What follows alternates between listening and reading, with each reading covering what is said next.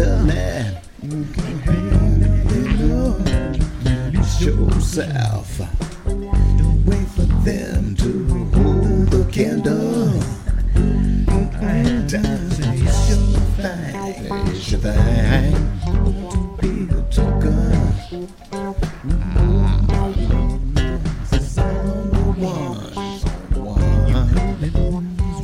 Meant to be broken. Ooh, yeah. Nothing is funky. Raise the roof to your desire. Ain't nothing is funky. You got to take yourself higher.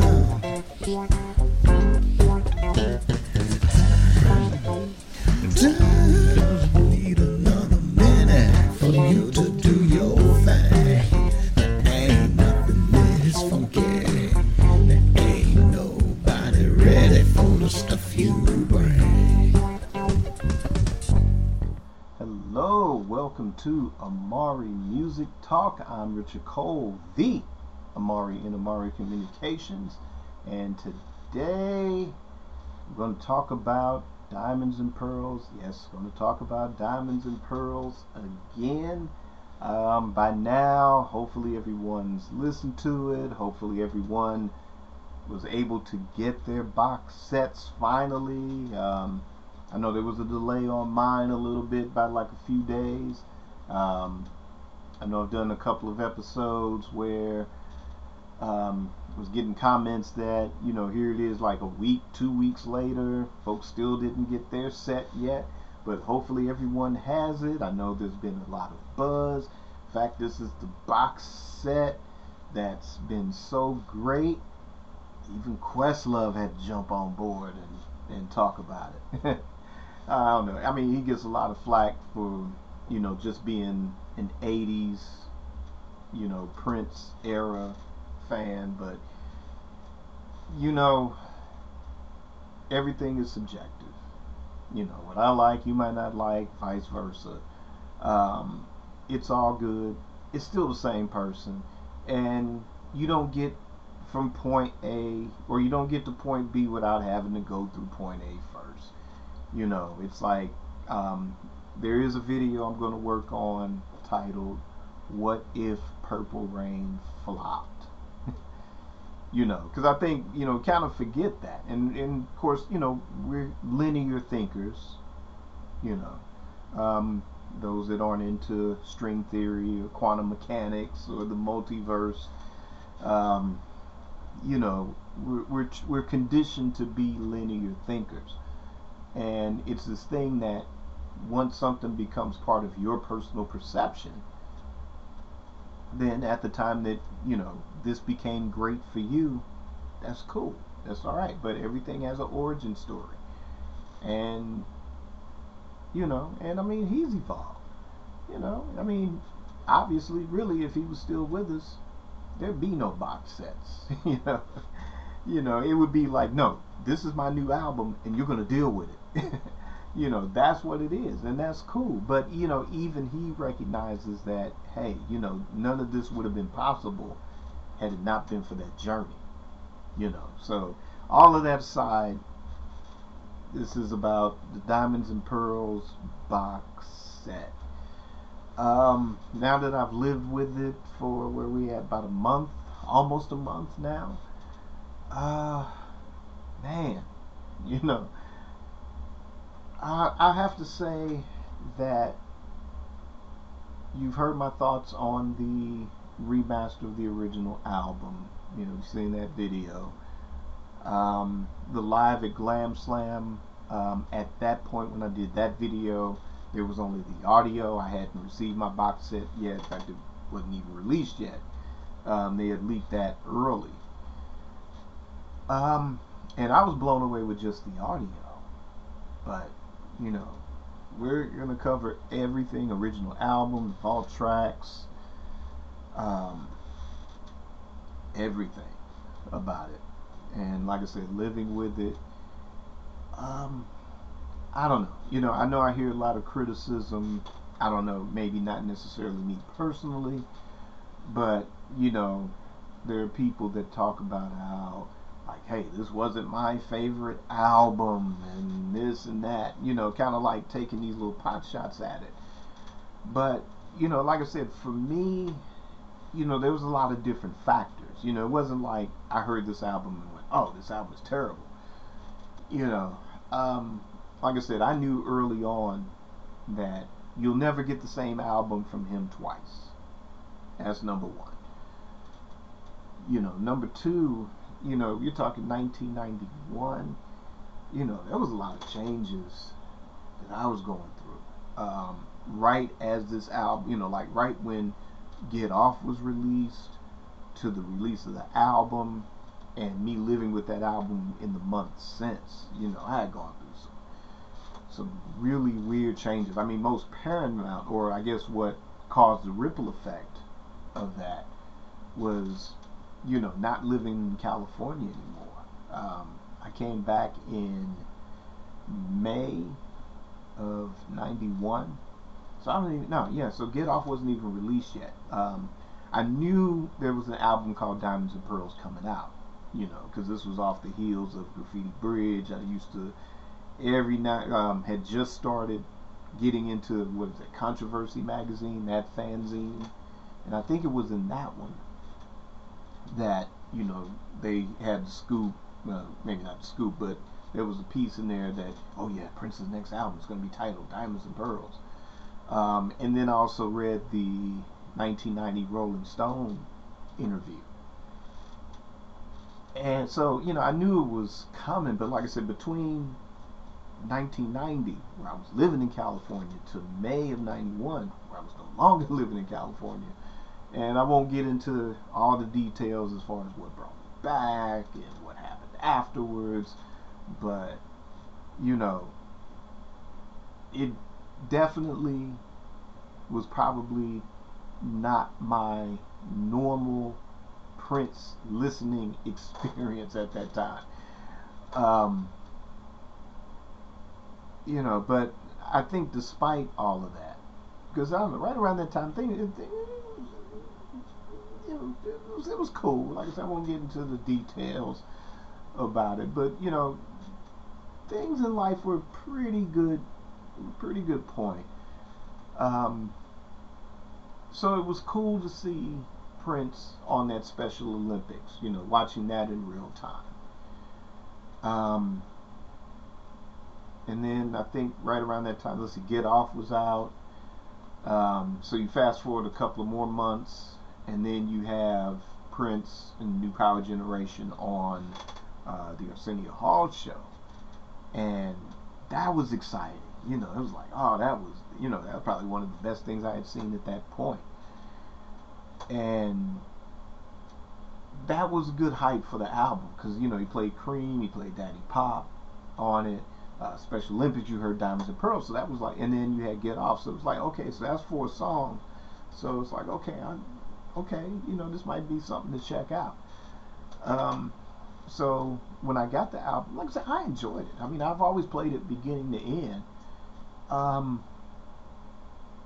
Like I said, I won't get into what, I think what took me out of it. I really wasn't that put off by like the hip hop aspect of it, because I looked at it as like, okay, yeah, Prince is on that bandwagon a little bit, but I knew because it was Prince, it wasn't like, it wasn't like he was going to be Prince Paul up there, or like the Bomb Squad, the Shockleys, it wasn't like he was going to just all of a sudden, although Get Off was probably the closest to that. But, I just never, because it's like, it's Prince, and Prince is still going to do things his way. So that's why I never looked at it like, okay, Tony M's trying to be Rakim or whatever. Yeah, Chuck D was the influence, but,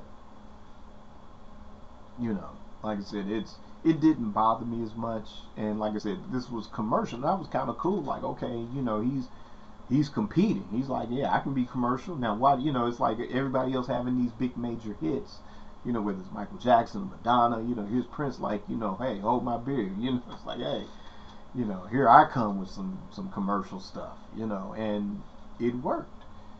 it did work. But like I said, I think a lot of it had to do with being taken out of how I normally experience the Prince album from the very beginning. You know, this is a new, it's a new phase of adulthood. It's changes. It's like coming back to a place didn't want to come back to originally, but but like I said, here was this album that was kind of in a way comfort, but at the same time it was like, I think maybe what would have helped more if it was Prince going way left field, doing something totally unexpected. I guess being commercial for him was totally unexpected, but I need something deeper, something more, avant-garde. I don't know, what was needed for that. But like I said, it did work as an album for me. But all of that aside, is these.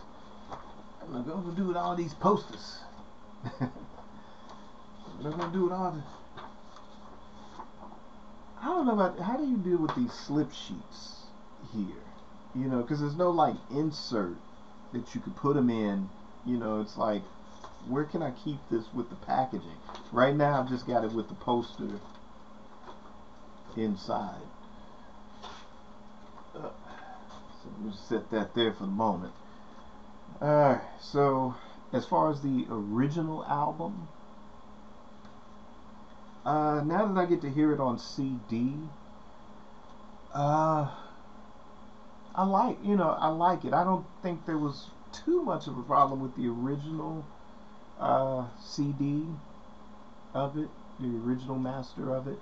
But I do enjoy the remaster. It sounds good on what I have to play it on, which is nothing spectacular, but it's a very nice little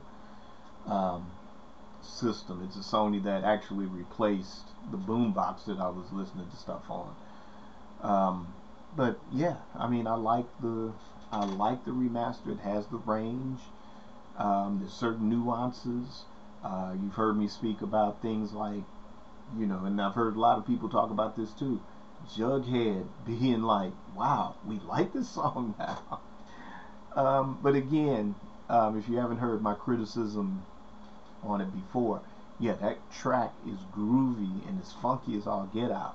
I think what works against it, you have a rapper that is so influenced by Chuck D that he's doing dance lyrics, where I think maybe if it had like more of a harder edge to the lyrics, like if he was really trying to channel Chuck D, then I think it might have worked better. Like, I mean, I can, now that I think about it, that could have easily have been maybe a precursor to, Rakim's Know the Ledge. If you had those type of heavy lyrics on top of that groove, I think that would have worked better. It would have been a harder statement, or it would have been a statement, period. I think that would have worked. But, I think for that particular theme for the song, I think if you went with, like I said, if you had like maybe channel Shock G or Humpty Hump, excuse me, if you would channel them, then I think that song would have worked better. But now with the remaster, you hear just how funky that band was with that. So we kind of now, I guess we're overlooking the lyrical content and the groove, and especially with the live version of it. Man. Whew, that was heavy. But yeah, like I said, I think what I like about it is just the range. There's not a lot of extra nuances that really jump out with the original remaster for me. But I will say that I enjoy the remaster more than the original album. So when I go to play it, then that's what I'm gonna, that's what I'm gonna go for, is the remaster of it. Now we get to the vault tracks, and you know, I don't know. There's a lot of love for the vault tracks.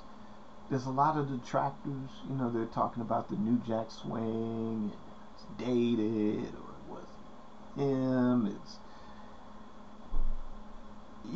I know my personal theory is that I think that the New Jack Swing came so easily for him to emulate that that's why a lot of that stuff went into the vault. Now there's a lot of the vault tracks, whether it's Alice Through the Looking Glass or oh shoot, let me think. I'm drawing a blank. Let me take a look here. But yeah, things like Alice Through the Looking Glass.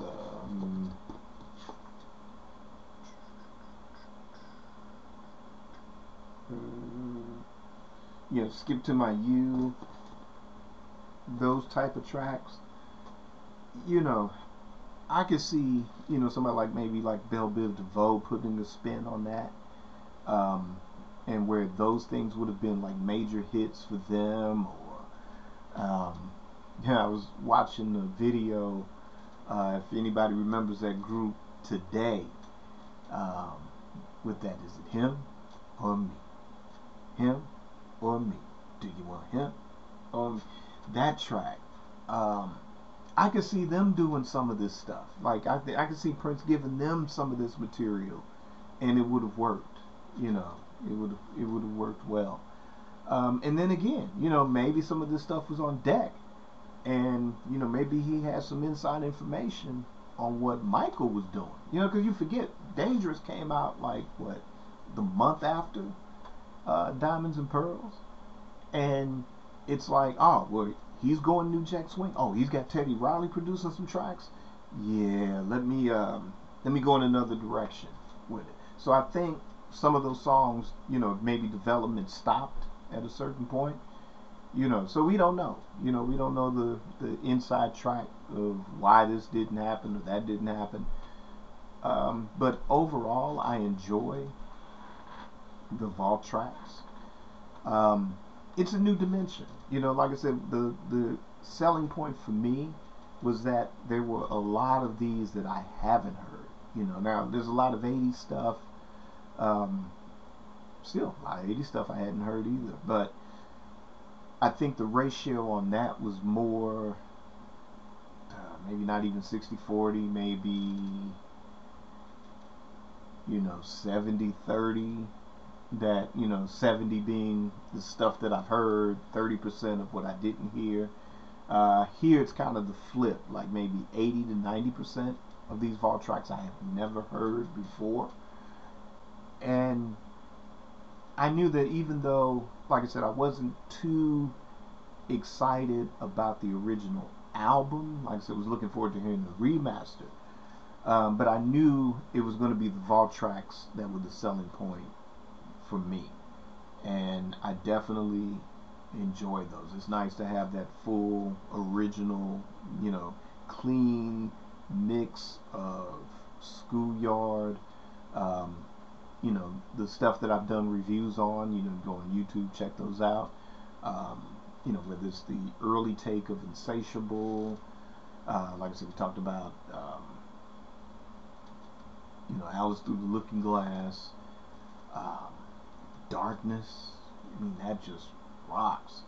But what I think the vault tracks, in addition to even the original album, just how powerful this band, the New Power Generation, that configuration of that band, just how funky they were. And I mean, not just with funk, but every note that they played, whether they went in a jazz direction or whether they went in a rock direction,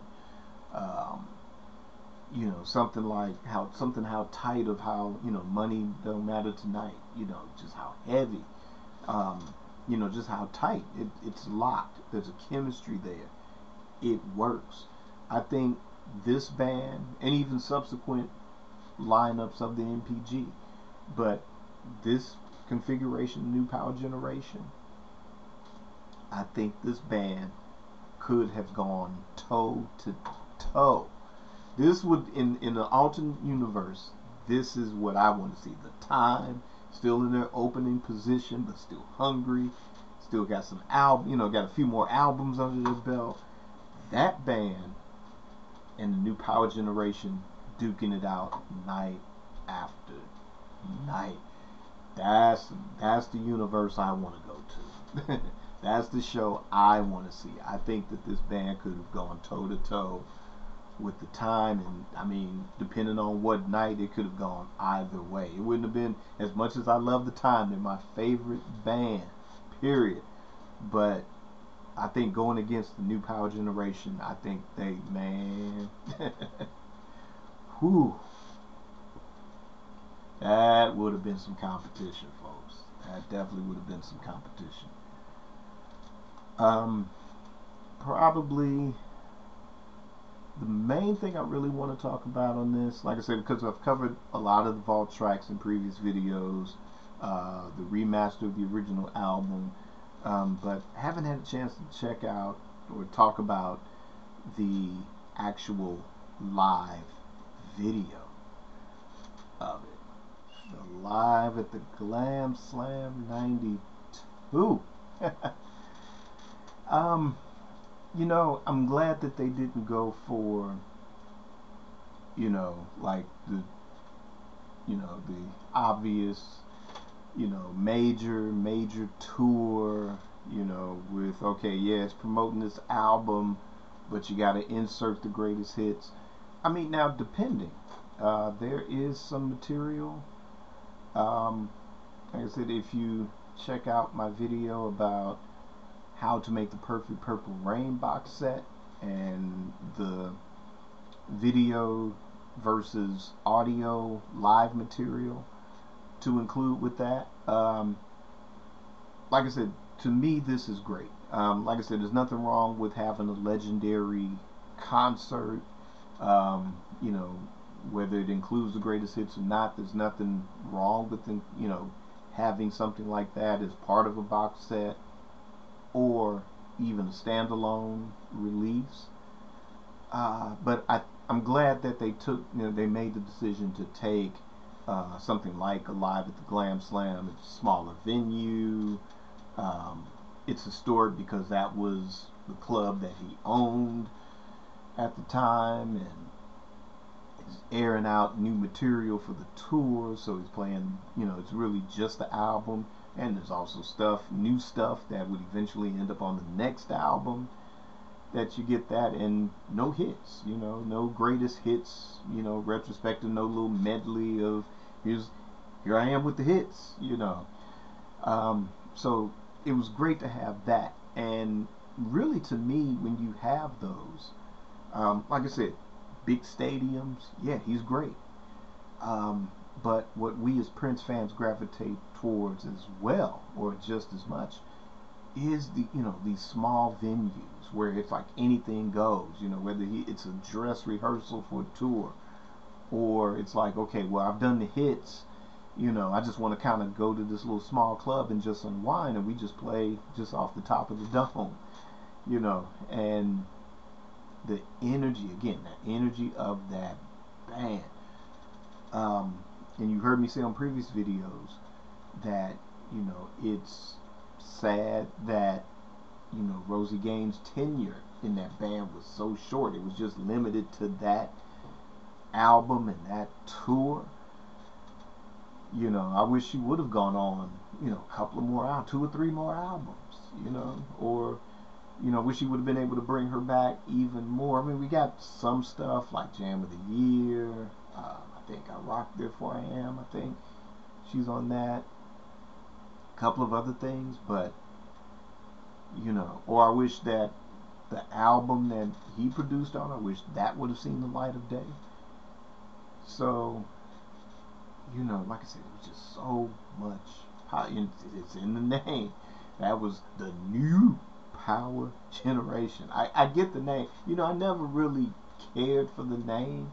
It was like, it was cool as the song. And even then, the song, even though it was originally done in 1982 and it was intended for the time and it was called Bold Generation, and I enjoyed that vault track from the 1999 Super Deluxe.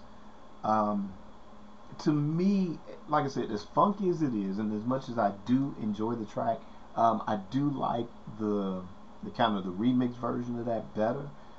But I always felt like, okay, you just trying to, he's cashing in on Rhythm Nation. It's like he's competing with Rhythm Nation, which I get. But I was never too keen on, because of that fact. And like, oh, that's the name of the band. It's like, man, can you just have a band with no name, But now I get it. I mean, later, like with MPG, you just get, it grows on you. It's cool. But I think now that I get it, because that band was powerful. That band was powerful. Like I said, in another universe, the time, Prince and the Power Generation, that's a battle for the ages. Night after night. Doesn't matter what city you would be in, it could go either way. It could go either way. So yeah, like I said, that's the Sacrifice of Victor, Church.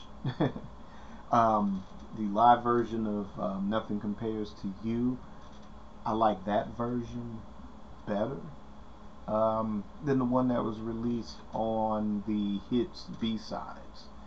To me, that was cool when it came out. I liked it. I knew it was like, okay, he's taking this song back from Sinead O'Connor. I get it, and I liked it, and even the video, I liked the video. But I don't know, it kind of wore on me after a while. Like, it's like either let me go back to the family version, or now, the original Prince vocal. Let me just go to that. But this version on the Blu-ray, the Live at Glam Slam, that version of Nothing Compares to You, that to me now, that is the definitive version of that. I think Rosie sells it more on this one. Not that she was ever slacking. No, that's not the case. Like I said, I did enjoy it, but I think after, I don't know if it's because radio might have played it too much, or I think Video Soul may have played it too much, or something about it. But this is the version that I like the most out of the two. Those are the ones that I like the most. From there, we've got the book, and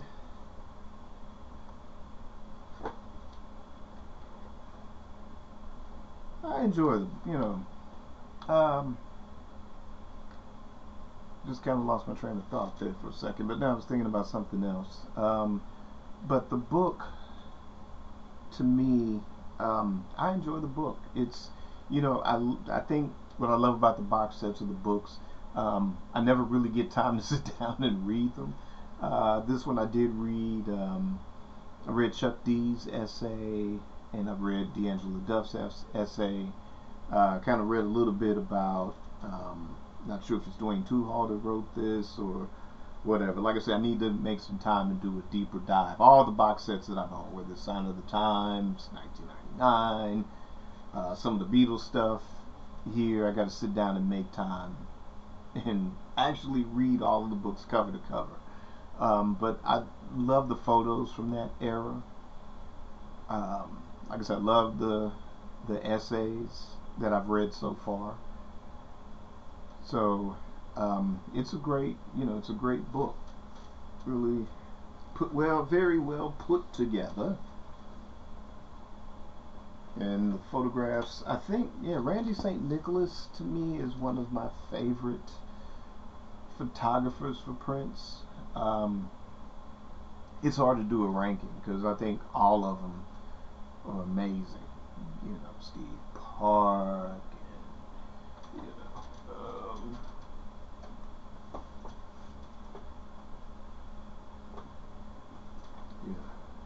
and this is a great book. You know, shout out to Afshin Shahidi for this one. Like I said, I mentioned Steve Park, and then there's you know, Alan. Let's see, I always butcher the name, so correct me in the comments. Alan Beaulieu. So, in fact, that was the earliest one because that had, like, you know, controversy, 1999 era. But yeah, I don't think Prince has ever taken a bad photograph. So, but being a photographer, like I said, all of those photographers have been very influential. Like, I love you know, each one has their own sense of composition, their own style and everything, and they managed to capture the best decisive moments. You know, even the portraiture, you know, a lot of unique situations, whether it was natural light, whether, you know, they staged the lighting for it. Like I said, good decisive moments, you know, whether it's a moment, whether in a studio or on the street or even in concert, you know, or backstage, you know, good decisive moments, those moments that, you know, you were right there, you were on it, you know, even if it took you several frames to get it in some cases. But yeah, I mean, like I said, I'm glad that this particular era is getting some shine. Like I said, you know, I'm not going to fall into the cliche that it wasn't a favorite. Like I said, I have a lot of good memories. Like I said, it did kind of help me coast through that 1991 through 1992. You know, it did help me kind of coast along because that was a staple in the ride, you know, going back and forth to work or just being out and about, you know, that was in heavy rotation for it. But yeah, I mean, you know, everybody's favorite era is going to get their shine at some point. You know, I think next year, obviously 40th anniversary of Purple Rain, you can't ignore it, you can't run from it, you know. But like I said, if it wasn't for the success of both that movie and that album, then the doors for him to be able to do would have been closed, or you would have experienced it differently. It would have hit you differently because, you know, that multi-million-dollar freedom, you know, like I said, if it flopped, like I said, we'll get into that. We'll get into that video down the road. But what I was thinking about, since I do so many darn shows, that this is actually, I say Amari Music Talk at the beginning, this is the Purple Notes Unveiled podcast, folks. So sorry about it. It's been a long, I mean literally a long week. Man, I've been put through the paces at work. Most of the videos that I've been working on, been dealing with technical glitches in the editing, so a lot of it took a lot longer to get to. Some of it I've had to do without the graphics that pop up here and there, limited to none in some cases. But it's been a week. Actually, it's supposed to be working on some music, and supposed to be working on some comic books, but we're going to tighten up the ship. Got the holidays coming up, so going to get ready to tighten up the ship, finish out this year strong. Hope you enjoyed this episode. This episode was for excuse me, this episode was for those that only had a chance to listen to Purple Notes Unveiled and don't really know my thoughts on this album. Like I said, if you've seen the YouTube versions or the Patreon versions, definitely thank you for checking this show out. Excuse me again. But thank you so much. Even checking out Funky Poetic Bootlegs. That has been a labor of love. I know it's not, you know, the most commercial stuff that's out there, but, you know, hey, you know, you do your own thing. You know, do what makes you feel at your best. You know, what makes you feel great. but definitely, keep streaming it. That helps a lot. Um, Also, become a Patreon supporter. That helps. Like, subscribe, hit the notification on YouTube. There's also merchandise. We have Purple Notes Unveiled t-shirts. We've got the Amari Music Talk Create Your Day, Create Your Life t-shirts. Um, we also have things like Recast T'Challa, Black Panther. We need to get that, representation back. You know, um, Check out my video on the 5 reasons why that matters. That is part of the Comics Box podcast, so definitely check that out as well.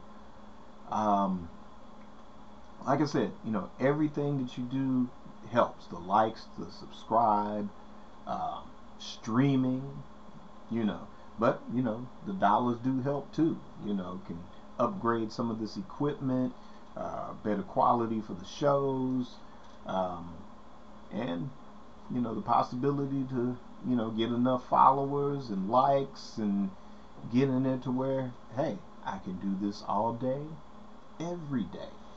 But yeah, definitely, buy some merchandise. That's on richardcolemusic.com is where you can get that, or become a Patreon supporter. There'll be free merchandise included with some of the tiers on that, so look and see what tier suits you best and get free stuff. But the t-shirts, they're designed by me. There's also coffee mugs available. Those graphics are designed by me. So, like I say, we got the holiday gift season coming up, so those make great stocking stuffers. And again, everything helps the channel. So buying merchandise, becoming a supporter on Patreon, like, subscribe, notification bell, stream the tracks, listen to Purple Notes Unveiled on your favorite podcast platform, and that will be my Christmas present, So you don't have to get me anything, just do one of those things, and that's my present, and I'll be happy. But I'm grateful for each and every one of you, for whether you're watching the shows or you're listening to the music. There's more music coming, so just like I said, just want to keep extending that thanks. And until next episode, create your day, create your life. Peace.